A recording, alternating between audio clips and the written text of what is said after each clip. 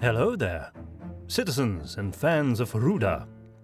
Thank you for returning to us for the third episode of The Treasure of Boneyard Bay, a witch hunter tale.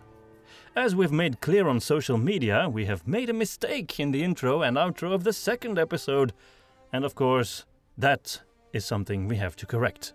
We mentioned that the standard edition, playing on YouTube and Podbean, was about 15 hours long, while actually 14 hours and a half would be more accurate. The extended edition that is available on Patreon and Bandcamp is not, as we said, 20 minutes longer, but actually 50 minutes longer. So that's a big difference, of course. We apologize for this miscalculation. I was always better at languages than at math. But now you've got the correct information, I think. No, I'm quite sure. If you're curious about the differences between both versions, we refer to the intro and outro of episode 2, the information accompanying episode 1 on Patreon, or the written description of our podcast episodes. There will be 12 episodes in total, so 9 more after this one. Is that correct? 12 minus 3, that's 12 minus 2 is 10, and then minus 1 is 9. Yeah, so yes, that's it. 9 more episodes. Most of the episodes will be about an hour long. The first ones will be a bit shorter overall, and the final episodes will be longer. The last two actually almost 2 hours, I think. We've got a Patreon page that helps us monetize these stories so we can create more of them in a shorter time than we did before. Without the support of these wonderful people, we'd never have been able to launch such a long audiobook in such a relatively short time. We got 4 new patrons this month, and we'd like to welcome them and mention them here. We have 1 new Witch Hunter Master, Joshua Ward, who is actually a returning patron, 1 Captain of the Guard, I think it's pronounced Dragan Cirik, but I'm not sure. I'm sorry if I butchered your name, a very talented illustrator, and 2 guardsmen, Hannes Fush and Joshua Saurus. Thank you guys for deciding to support us and helping us defend and expand the world of Ruda. Ruda, if you're considering becoming a patron, even if it's only for $1 a month or $12 a year, check out our Patreon page on patreon.com/audioepics. Among the many rewards are exclusive content like stories you can't find anywhere else online, exclusive updates, and lots of exclusive merchandise. We'd also like to thank you for liking, commenting, and sharing on YouTube and Podbean and social media, for your reviews on Amazon and Goodreads, because, you can review the book version of our stories, and of course, your purchases on Bandcamp. If you are listening on YouTube and you haven't subscribed yet, make sure you do so and click that notification bell so that you will always know when something new comes out. Or if you are listening in podcast form, activate the RSS feed if you don't want to miss anything.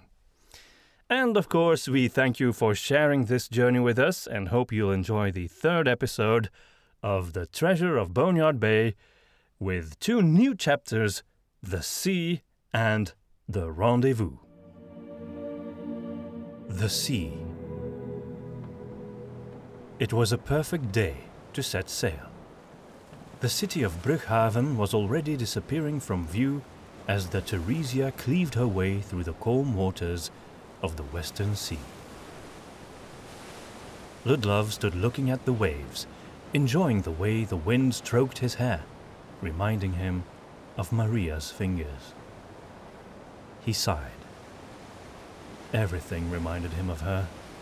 It hurt, but in a strange way, it also made the small moments that make up life more beautiful. He scoffed at himself. Maria's death had turned him into a wretch, shaken out of his wits by unbearable missing at the slightest provocation of his memories. Then again, he had seen the deep grief in the captain's eyes when he had told them about the real Theresia and their child, and looking at the man now, he seemed happy. Ludlov wondered how long ago it was that he had lost his family. Just then, he was brutishly pulled out of his reverie by the charming sound of a seasick flatlander vomiting into the ocean right beside him. Gustav, I thought you were a seafarer, Ludlov said. And the waters are perfectly calm today, too.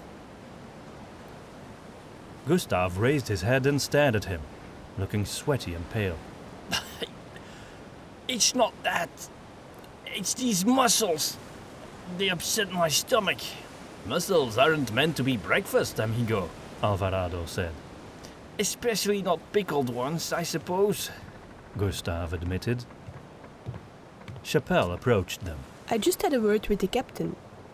It seems he's slightly worried about something. What is there to be worried about? Alvarado asked, leaning with his back against the railing and basking in the sun with his eyes closed. Something called Tubalar, apparently, Chapelle replied. You mean Tubalbar, Gustav said, trying and failing to improve his current appearance in front of the pretty Goldorian. What's that? Ludlov asked, looking around for Federhel, but he was nowhere to be seen on deck. A sea serpent, Gustav said. Legendary one. Let me guess, Alvarado said without opening his eyes. You once defeated this creature in single combat using nothing but a wooden spoon? Ludlov and Chapelle chuckled. No, actually, Gustav said seriously. You clearly don't know anything about Tubalbar. He is a monster beyond anything you can imagine.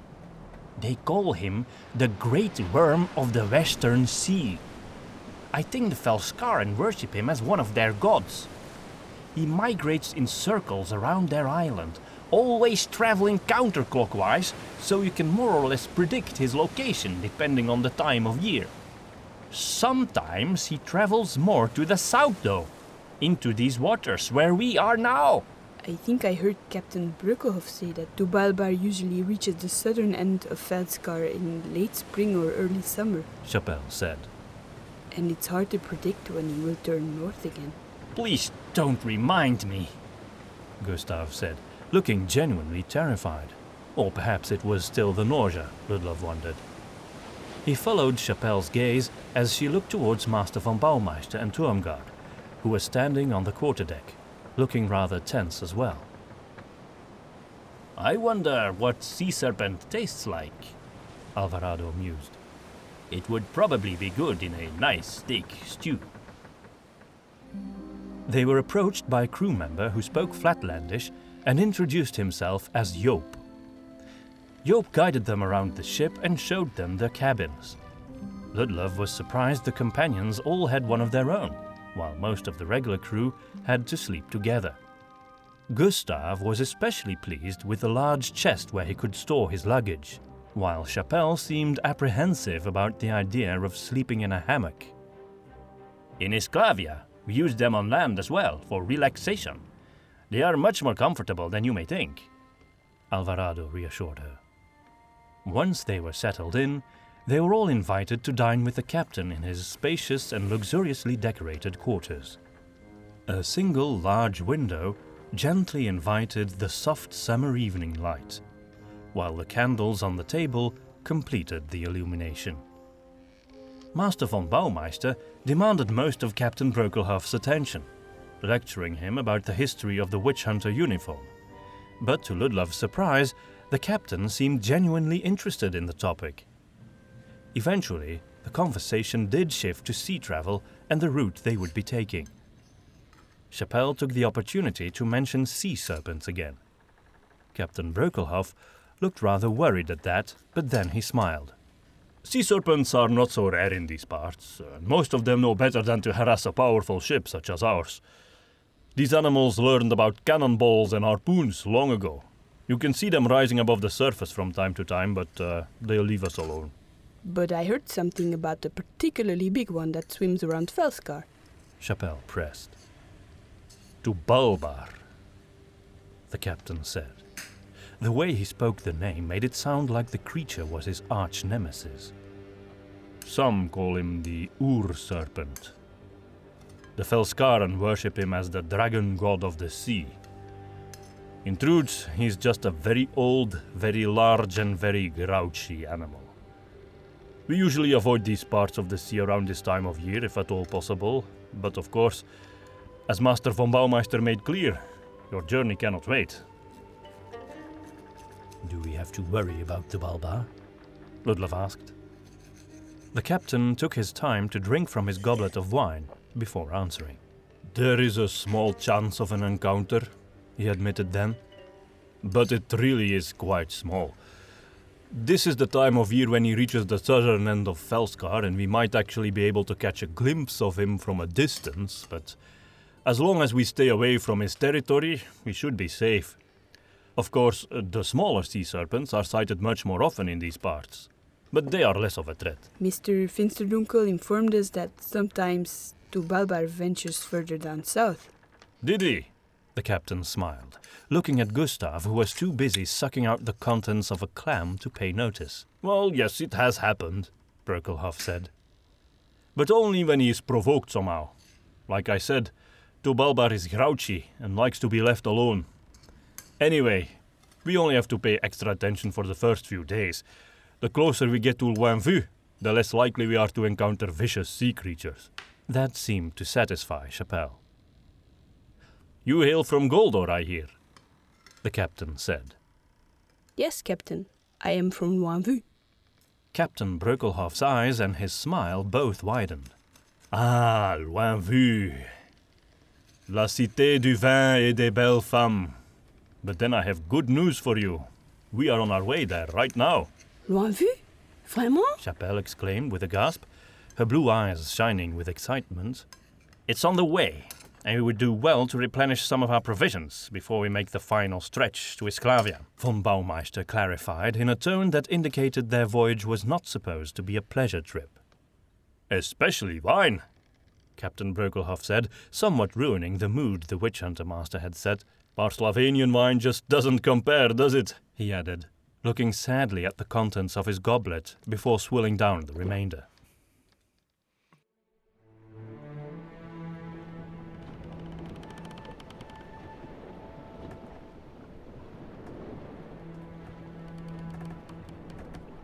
Ludlov had travelled quite a bit around the northern continent after his graduation as a magistrate, when he had met his wife, but he had never been on a sea voyage before.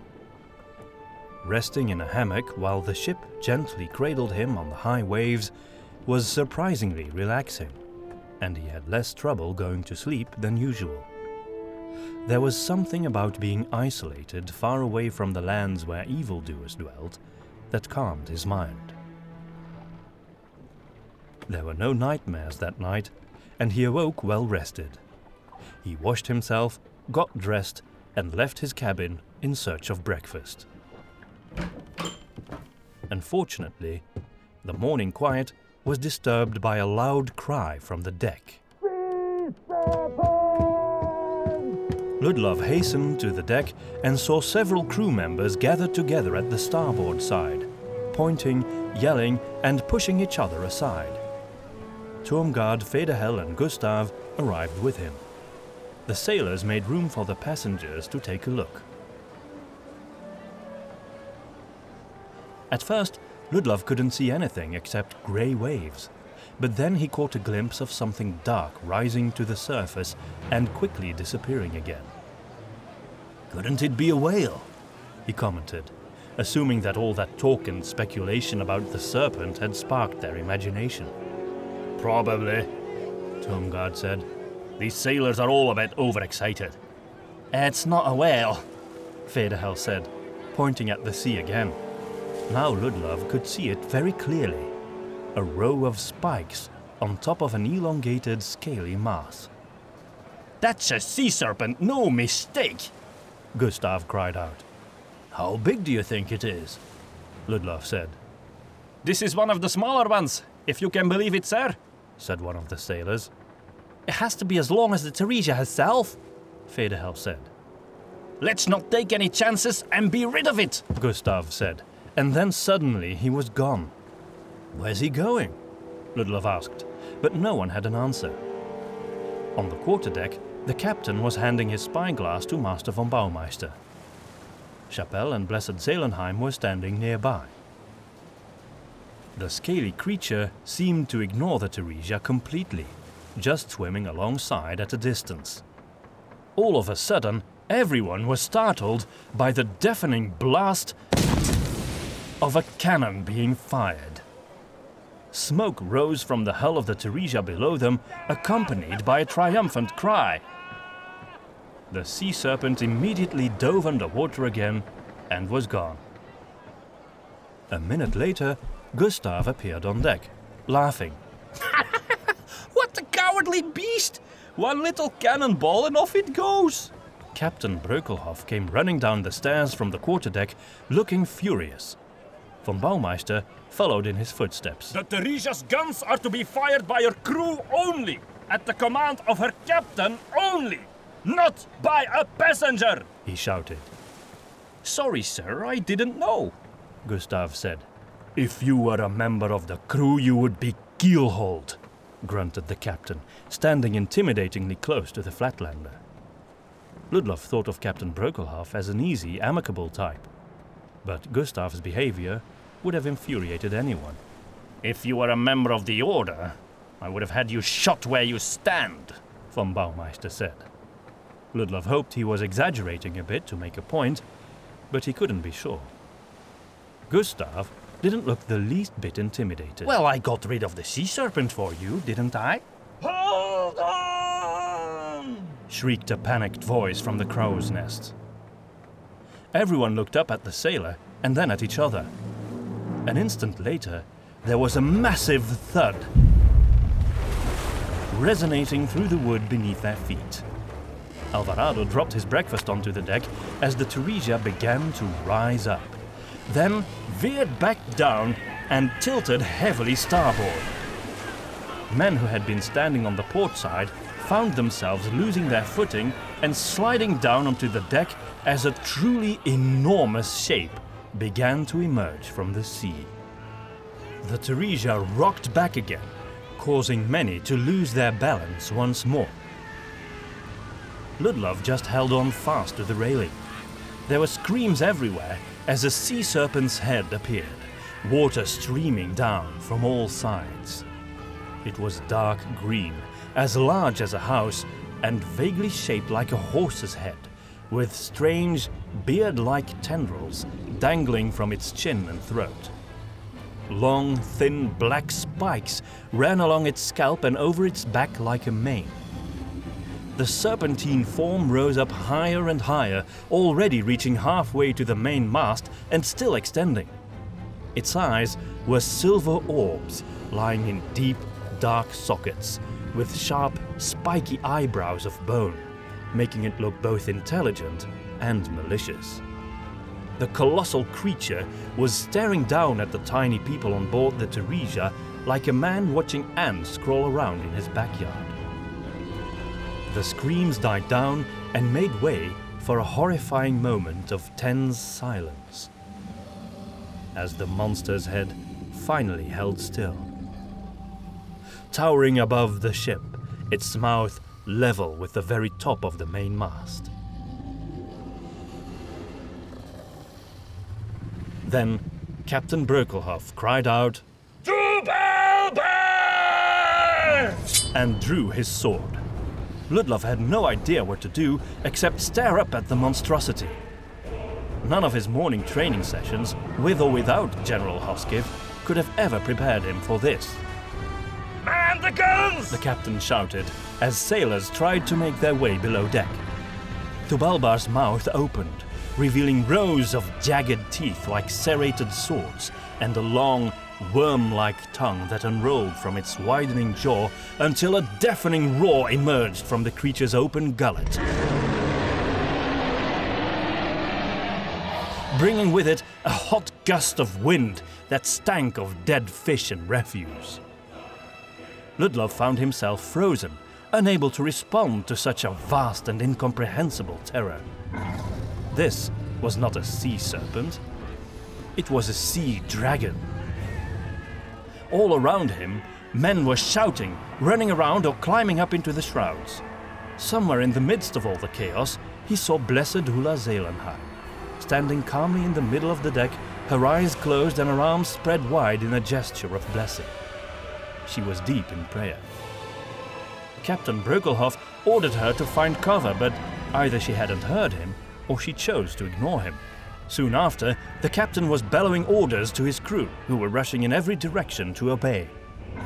All Ludlov could do was stand and watch the monster as it regarded the ship with a demonic intelligence in its eyes. He was certain it was simply studying its enemies in preparation of some sort of attack. It arched its long neck as the spikes on its back rose straight up like the hair of an angry cat. Its mouth opened wide and the head trembled slightly. Pistols were fired and axes were thrown, but Tubalba didn't even seem to notice it, its jaw opening impossibly wide. Too late! He heard someone cry out, and then a torrent of green slime was ejected from the monster's throat, splattering all over the mainmast and sail, which began to bubble and corrode. It's some sort of acid! He heard a voice scream. Ludlov! He shook as he felt a hand on his shoulder and turned around swiftly. It was Alvarado. Time for us to prove our worth, amigo, the Esclavan said with a smile. Ludlov didn't know what to say or do and just looked at him. Stop right there, you brave fool, said Gustav, who came running up from below deck with his huge backpack. We have to. Several cannons were fired at once. The creature roared in pain and anger and momentarily faded from view in a haze of smoke. Then it appeared again behind the ship, and its huge head veered down, crashing its teeth into the poop deck, shattering wood and iron. They saw one of its silver eyes smoldering with hatred and malice. The eye! Gustav cried out in a shrill voice.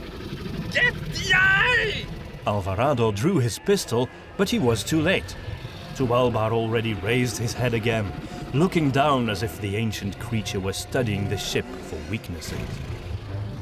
Gustav was down on one knee, busy unloading something large from his backpack. Alvarado ran towards the quarterdeck, where von Baumeister, Turmgard and Chapelle stood, all firing at the monster with their pistols, clearly to no avail.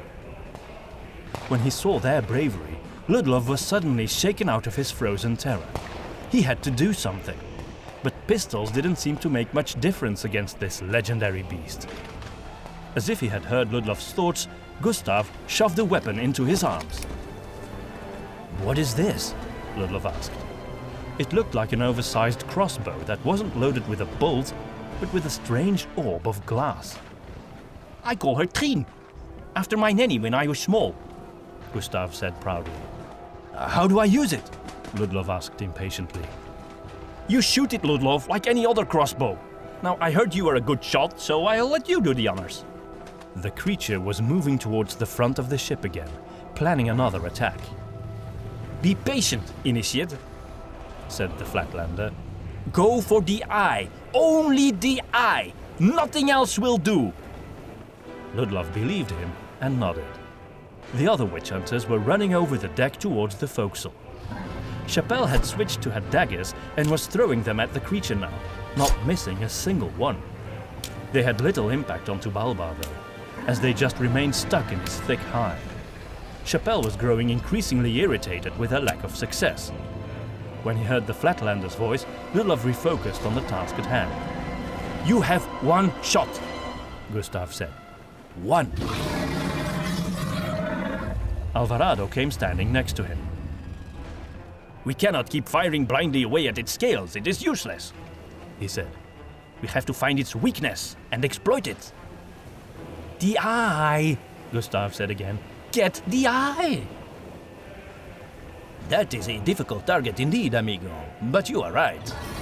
They heard a loud creaking and splintering of wood, and then suddenly, the entire crow's nest and the flag of Lioncrest came tumbling down, crashing onto the deck behind them, right next to the priestess, who was still standing perfectly still, only her lips moving in prayer. The sea serpent uncoiled its sinuous neck and tore away the jib sail in one fell swoop. witch hunters stood frozen in place, watching in sheer horror. Captain Brokelhoff himself was climbing into the shrouds, carrying a very long rifle on his back. Other sailors were still readying their firearms or rushing to get new throwing axes or spears from the hold. What's the range on this thing? Ludlov asked Gustav, who shrugged. You'll need to get close, he said. Ludlov cursed himself for his earlier inaction and started running in the direction of the forecastle. He made his way beside the other witch hunters, held up the crossbow and aimed. Tubalbar seemed to be studying the ship again. Or perhaps the ancient worm was actually looking at the ship's crew and passengers. Ludlov thought he had an aim on the monster's eye, but he needed to get closer, and so he made his way to the front of the deck. He had his fingers on the trigger when another shot sounded from behind and the mighty serpent was hit on its nose. It shrank back momentarily, shrieking in pain. Ludlov instinctively pulled the trigger and saw the orb flying past and landing harmlessly into the briny waters. No! He had destroyed their only chance of doing any real damage to this creature. Despair washed over him. Let me through! He heard Gustav say behind him. He turned and saw the Flatlander making his way between the witch hunters, who were all busy reloading their weapons. Gustav ran up to Ludlov and offered him another orb. I thought you only had one, Ludlov said. I just said that to make sure you wouldn't waste it, Gustav explained. but that clearly didn't work. Ludlov didn't know whether he wanted to strangle or kiss the man, and simply accepted the ammunition. Tubalbar was angry now, blood dripping from the creature's nose, its head trembling once more as it made ready to spew its acid again. Get closer, Gustav said as Ludlov was reloading the crossbow. this really is the last orb. Ludlov gave the Flatlander an incredulous frown and loaded the orb. It made a sharp click as it was set in the weapon. Then Ludlov suddenly realized what Gustav had just suggested. Closer? He repeated. There wasn't any further to go on the ship's deck. Gustav inclined his head towards the bowsprit. Draw its attention, He added, then stepped back and looked at the enormous creature as it opened its mouth wide and readied itself to cover the mast where the captain was located with acid. Ludlov hated to admit it, but Gustav was right. He carefully climbed onto the bowsprit and slowly made his way as far ahead as he could, holding on tight with both legs and one arm, his other clasping the crossbow. The monster seemed to ignore him, too busy with its plan to avenge its bloody nose. When he was on the middle of the peak, Ludlov realized he could climb no further. He tried to sit upright, but the ship was moving too violently. He lost his balance and almost fell off. He hung upside down now, clasping the bowsprit tight with his legs and holding the crossbow in both hands. In his topsy-turvy view, he saw the wild waves above him, a mass of scales below it, and the vastness of the sky at the bottom. Somewhere in the midst of all this chaos, he could see a silver eye, small and impossible to hit. Tubalbar spat, and he heard the horrible acid being sprayed onto the sails behind him. Men were screaming, firearms were being shot, wood and rope were crashing down onto the deck, and the spiteful worm neared its head towards the Theresia as if it were gloating and enjoying the damage it had wrought. In that moment, its eye came closer, and Ludlov believed he could hit it, but the trajectory would fail if he were to shoot from this upside-down position. So with an enormous effort, he tried to swing back on top of the wooden peak, but failed and almost dropped the crossbow into the sea. He was still dangling upside down when he heard a familiar voice calling his name. Take my hand, amigo! Take my hand! Alvarado had climbed onto the bowsprit and held out his arm towards Ludlov, who exerted all his strength to move his torso upward and grab the Esclavian's hand. Behind Alvarado, he saw Gustav, who was cheering them both on. Alvarado pulled with all his might and eventually managed to get Ludlov back on top of the bowsprit. Every muscle was burning, and his head swam in dizziness, but he had no time to recover. Ludlov was on his belly, with Alvarado holding his legs down onto the bowsprit so he wouldn't lose his balance again. With both arms, Ludlov grasped the crossbow. He closed one eye and aimed carefully. Look at me, you wretched worm! He cried out to Tubalbar, and he felt the creature's malevolent gaze turning towards him. Then he shot. The orb flew right into Tubalbar's eye and exploded. The shards of glass in its eye had to be painful enough, but there was an eruption of blue flame followed by a thick, black cloud of smoke that spread out all over the side of the monster's head and burned it like dark fire. It screamed in agony, louder than all the guns of the Theresia if they had been fired simultaneously. Charred scales stumbled down into the sea as the massive head recoiled far back, trailing inky smoke in the sky. Ludlov caught a glimpse of Tubalbar's half-ruined head before it crashed down into the waves and the colossal serpent swam away. The waters in front of him rose and crashed against the bow of the Theresia, utterly engulfing Ludlov. He thought he was drowning for a moment, but still held on tight to the bowsprit. Then the water receded, the ship rose up again out of the brine, and he heard a momentous cheer erupting behind him.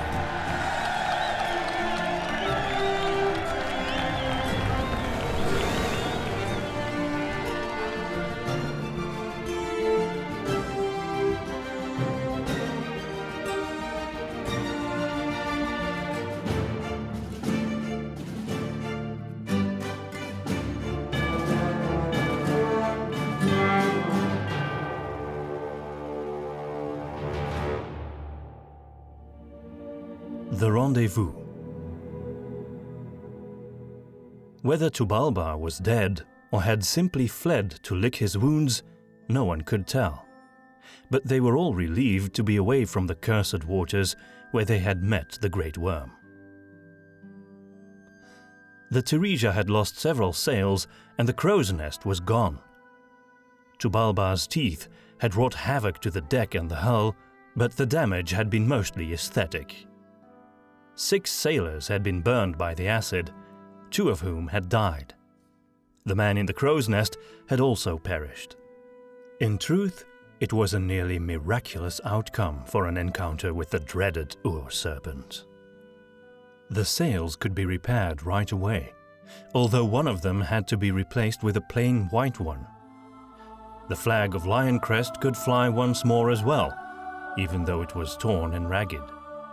The monster's attack had also destroyed the 2 rowboats that had been attached to the starboard side of the hull, leaving only the 2 on the port side.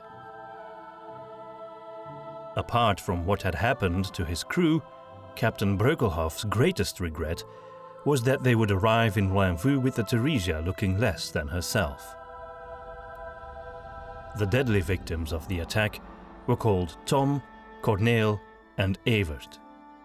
Wrapped in linen, they were given a brief but solemn ceremony led by Blessed Zelenheim, which concluded in a eulogy from the captain. Then they were entrusted to the endless waters.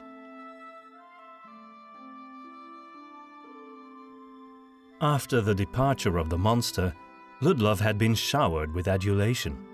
Almost everyone on the ship seemed to think more highly of him now, especially the sailors and his fellow initiates. Even Master von Baumeister had taken notice of his achievement and approved. Gustav had patted Ludlov on the back like a proud father, clearly convinced he deserved a share in his triumph, as he had provided the means to their victory. Afterwards, the Flatlander had taken Trine the crossbow from his backpack and thrown it into the sea, claiming it was useless now without the glass spheres. Nevertheless, Ludlov was sure the extra room in his backpack would soon be filled again with other trinkets on this treasure hunt. Only one person remained cold in his interactions with him after the serpent's defeat. Turmgard, who obviously felt threatened in his position as von Baumeister's favorite. The witch hunter had nothing to fear from Ludlov, though, who felt no urgent need for the master's approval. Of course, he was hoping for a positive evaluation after this endeavor. If he survived, that was. He still wanted to become a witch hunter, as it was the best way to find out who had killed his wife and punish them. And of course, he knew that von Baumeister's testimony held a lot of weight and would certainly help him reach that goal. The truth was simply that Ludlov didn't like the man. He had always held Lord Adomir and Lady Hoskev in high esteem, in part for their uncompromising loyalty to the principles of the order. And he recognized that sometimes those principles were hard. Von Baumeister, on the other hand, was a different personality altogether. Ludlov found him haughty rather than confident, and callous rather than strict. Still, Alvarado had spoken well of the master, and Ludlov trusted the Esclavian's judgment. Alvarado himself had also enjoyed his fair share of compliments. I am just grateful to have witnessed the attack of such a magnificent beast of mythical proportions, he had said. If I had become lunch to the likes of Tubalbar, it would almost have been an honor. And by the way, he had added conspiratorially, it would no doubt have been the best meal the creature had ever had. Apparently, I taste pretty good according to the ladies.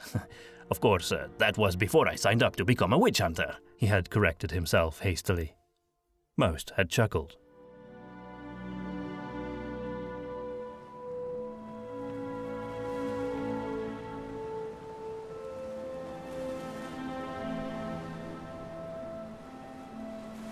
The sun was setting in a splendorous display of purple and orange, as the Theresia continued her journey over peaceful waters that reflected the warm light, making it almost seem as if the sea were on fire. There was no sign of the great worm anymore. The beast was gone. Despite all the praise Ludlov had received, he didn't feel particularly heroic. As he revisited the past events in his mind, he realized he had simply been standing there for the longest time, frozen in fear. He even recalled the 2 crew members who were now clearing the deck of the last souvenirs of the attack, bravely trying to fend off the Ur serpent. He'd heard Captain Brökelhoff call them Piet and Nele, and based on their speech, he had concluded he was a Flatlander and she a Lion-Crester. Nele must have been the first female crew member he'd ever encountered on a ship. As he watched Piet and Nele clean the deck, he noticed they obviously knew each other well. Looking up from their scrubbing and cleaning, the 2 occasionally shared a gaze. Ludlov knew right away those looks weren't just expressions of shared relief after surviving an encounter with a legendary monster. Instead, he was witnessing an awakening love between 2 people. Ludlov was sitting on a barrel, watching Alvarado and Federhel playing cards from a distance. Blessed Ulla Zelenheim stood on the forecastle, with widespread hands, praying a litany to the goddess for the further protection of the Theresia. She had become much more proactive in her duties ever since the attack of the sea serpent, Ludlov noticed. Then again, that was hardly surprising, unlike the sudden appearance of Chapelle from below deck, carrying a book. She had been very quiet and reserved lately, and Ludlov wondered why that was. Chapelle was a mystery to him. A frail young woman, beautiful but pale and delicate in all her features, with large, innocent eyes. She didn't exactly look the part of a witch hunter. Her hat even seemed somewhat oversized and looked a bit comical on her. Seeing her made him wonder what Maria might have looked like as a witch hunter. Still, Chapelle had reached the rank and clearly knew how to handle herself. Looks could deceive, as he knew all too well. As she turned to him, he realized he had been staring at her, so he looked away self-consciously. To his surprise, Chapelle approached him and started talking. I think I know that look in your eye, she said. Ludlov didn't know what to say and just looked at her curiously. You miss someone. He felt relieved that she hadn't misinterpreted his gaze and nodded. How did you know? Chapelle leaned on the railing, which had been repaired with a rather unsightly wooden board. She was looking out over the sea as the wind playfully stroked her golden hair. Everyone on board probably does, of course. She clarified. But in you I sensed something more, deeper. Someone was taken from you. You've probably heard from the others, he replied. It irked him that his personal tragedy had been doing the rounds as nothing more than a bit of gossip, even though he understood the nature of these things. He couldn't blame anyone, realizing he might have talked just as casually about it if he had been in their place. Actually, no one has told me anything about you, except that you were good with firearms, and crossbows as well, apparently. She smiled warmly, which made her look even more beautiful, especially in the light of the sunset. I wouldn't call that thing Gustav shoved into my hands a crossbow, but thank you, Ludlov said, returning her smile. So, how did you know? He asked, genuinely curious. Do you have a gift? Nothing arcanic in it. She said reassuringly, not knowing that he would not have disapproved. I just know what missing looks like. And what it feels like, I presume, Ludlov added, when he noticed a faraway look in her eyes. She smiled and nodded, then watched the sunset in silence. We've turned south today, Ludlov said. We're getting closer to the coast of Goldor. I think soon we might even see the cliffs where the convent of Sancta Brisea is located. He tried to find her eyes, but she was still looking away. Does that stir up memories? Chappelle turned to him. How do you know that? Ludlov shrugged and couldn't help but smile. It's nothing arcanic or anything. Chappelle returned his smile, then leaned back against the railing. I suppose I have been a bit absent lately. She admitted. Very well. I will tell you. But please, keep it to yourself. As you wish, Ludlov said. But first, I want to know about you, Chappelle said. Ludlov was a bit taken aback by that, but it was a fair request. He sighed, looking at the two men who were still deeply focused on their game. I was a magistrate before, as you may have heard already. Chappelle didn't reply, but just listened. I was happily married, until my wife was brutally murdered. It had been some sort of ritual. It was hard to speak of, and he couldn't bear going into more detail. It was clear there was some sort of dark magic involved. Soon after, I learned about a demonic cult called the Black Sickle. As I studied accounts of their modus operandi, it became apparent very quickly that they were behind my wife's murder. I just didn't know anything more than that, and I needed to. He looked at her, hoping she would understand. I wanted to make sure no one else would ever have to suffer what I went through. That's why I decided to become a witch hunter. All the pain had come flooding back as he had told the story, but he felt an enormous wave of relief washing over him, just as he had experienced when he had first talked about what had happened to Lord Adomir and Lady Hoskiv. Chappelle looked at him with compassion in her eyes, but not pity, and for that he was grateful. Now I understand why you are the only witch hunter wearing a wedding band.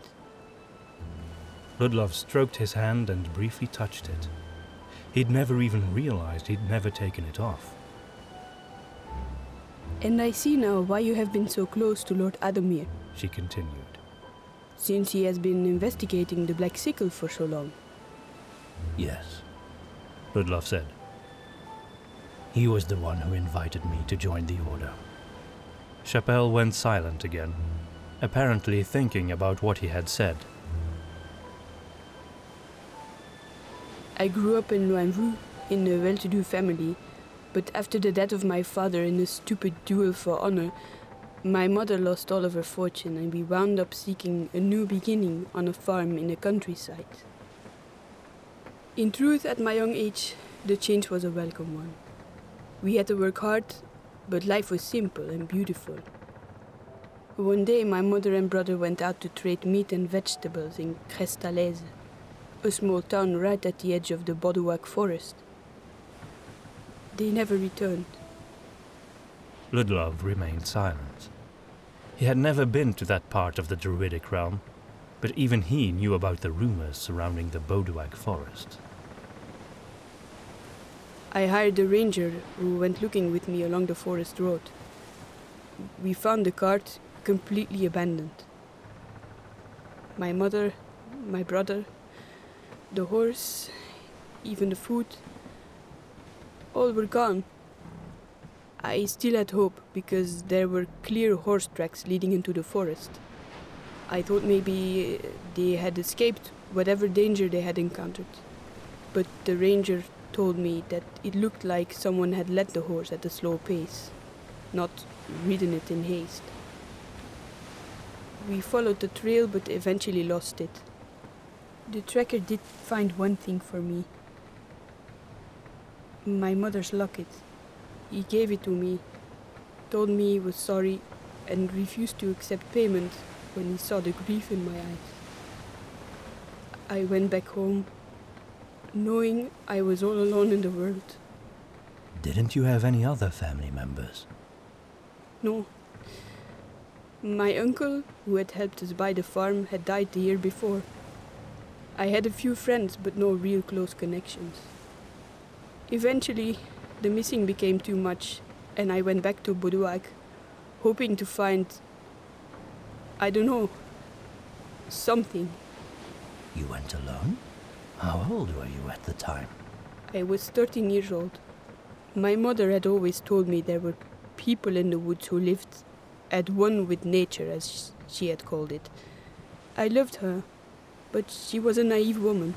She used to make little charms out of sticks and cloth to protect us from harm and make poultices, salves and the like, to soften toothaches and sore backs. Did they work? Chapelle seemed surprised by Ludlov's question. She shrugged. Maybe, sometimes. We never got sick when we were living in the countryside, unlike my uncle. Chapelle regarded Ludlov very seriously. Whatever the value of her remedies, my mother had misjudged the inhabitants of the forest.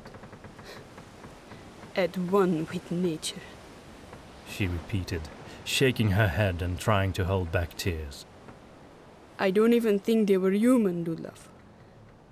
As I made my way through the woods and it became darker, I heard sounds of people, but I didn't see anyone. Screams, giggles, grunts, moans, growls. I could not even tell what they were expressing, just that they became less human and more animal the further I went. I still don't know where I found the courage to continue. All I had to protect myself was a torch, a dagger and my mother's locket. Eventually, I found a place to sleep in a small cave. I made a fire there and discovered there were paintings on the rocky walls. Paintings? Of what? Chapelle shrugged. Animals, trees, some things I didn't understand. Perhaps they were symbols, but you know what else I found there, Ludlov? He looked at her quizzically. A primitive leather pouch lying on the ground. I opened it and inside were teeth. Human teeth. Pulled out, root and all. Covered in dry blood.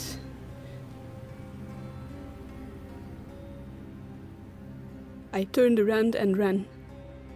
I know it isn't possible, but to my memory, I ran for days without pausing. Eventually, I left the Boneyard forest, but kept running. I slept in fields and stables.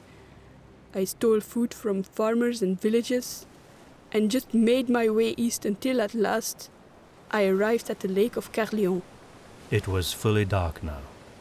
Everyone else had left the deck, leaving Ludlov and Chapelle alone with only the stars for company.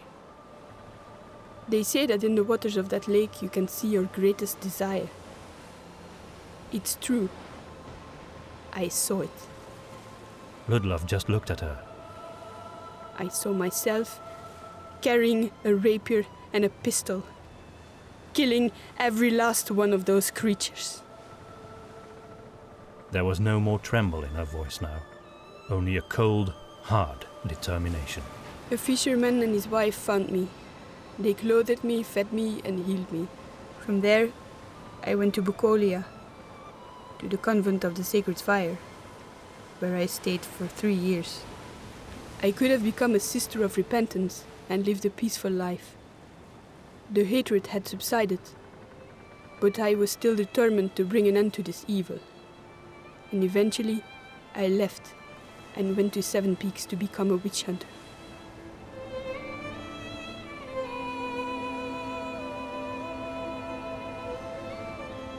The story had bereft Ludlov of all speech. Chapelle was perhaps 10 years his junior, but she had already suffered more than he had. He could only look at her and pray to the goddess that she would someday find peace again. So you see, Ludlov, Chapelle said, as she looked out over the dark waters. The customs of those innocents who live at one with nature, there is nothing admirable about them. Although my mother's dabbling in that filth did save my life. Ludlov nodded, unable to say anything more. Every confession day, I still ask the priest to cleanse me of all the influences those things might still have on me, Chapelle concluded. What about your farm? Ludlov asked. You never went back? She shook her head. I don't want to. I can't bear it. What about Loinvu? He asked. I look forward to revisiting Loinvu, Chapelle said. It reminds me of my father and the way my family was once, long ago. During the innocent days of my childhood. It will be good to set foot there again. Ludlov smiled carefully. Good. I hope I didn't give you nightmares, Initiate, Chapelle said, forcing a bit of mirth into her voice. Not at all. I thank you for sharing your story. It's good to meet someone who understands, she said. That's true. They were both silent for a bit. Well, it's late. Very late. I should prepare for night prayers, Chapelle said. Good night, witch hunter, Ludlov said, with a respectful nod. As she turned, something dropped out of the book Chapelle had been carrying. It was a folded page. He bowed down to pick it up. He wanted to tell her she'd dropped something, but Chapelle was already gone. Curiously, Ludlov opened the folded piece of paper. On it was a crude sketch of the Black Sickle.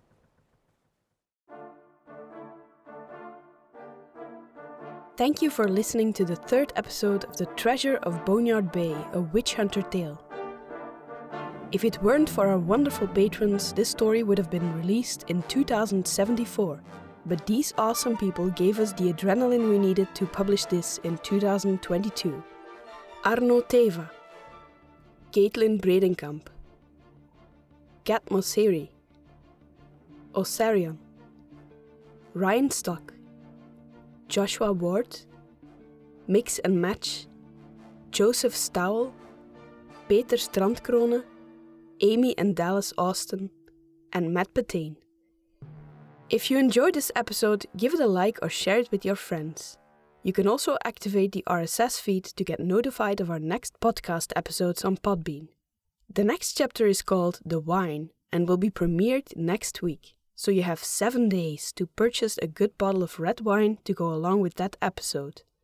If you can't wait that long for the next episode, we get that as we made you wait quite some time, you can purchase the entire story on Bandcamp or join us on Patreon to get hold of the extended edition of this story which makes this 14.5-hour epic longer by 50 minutes, containing some additional scenes that explore some of the characters' backgrounds and the lore of the setting, provide more action and drama, and even contains a surprise epilogue that will grab fans of Witch Hunter in particular. Check out our Patreon page and consider supporting us from as little as $1 a month. That would be a mere $12 a year. It would mean the world to us, or at least breakfast in a cheap cafe in a creepy dark dead-end alley in Antwerp, which also seems like fun and might lead us to our next story. Thank you for listening to The Treasure of Boneyard Bay, and we hope you'll return next week for episodes 1 plus another and 4. Bye-bye!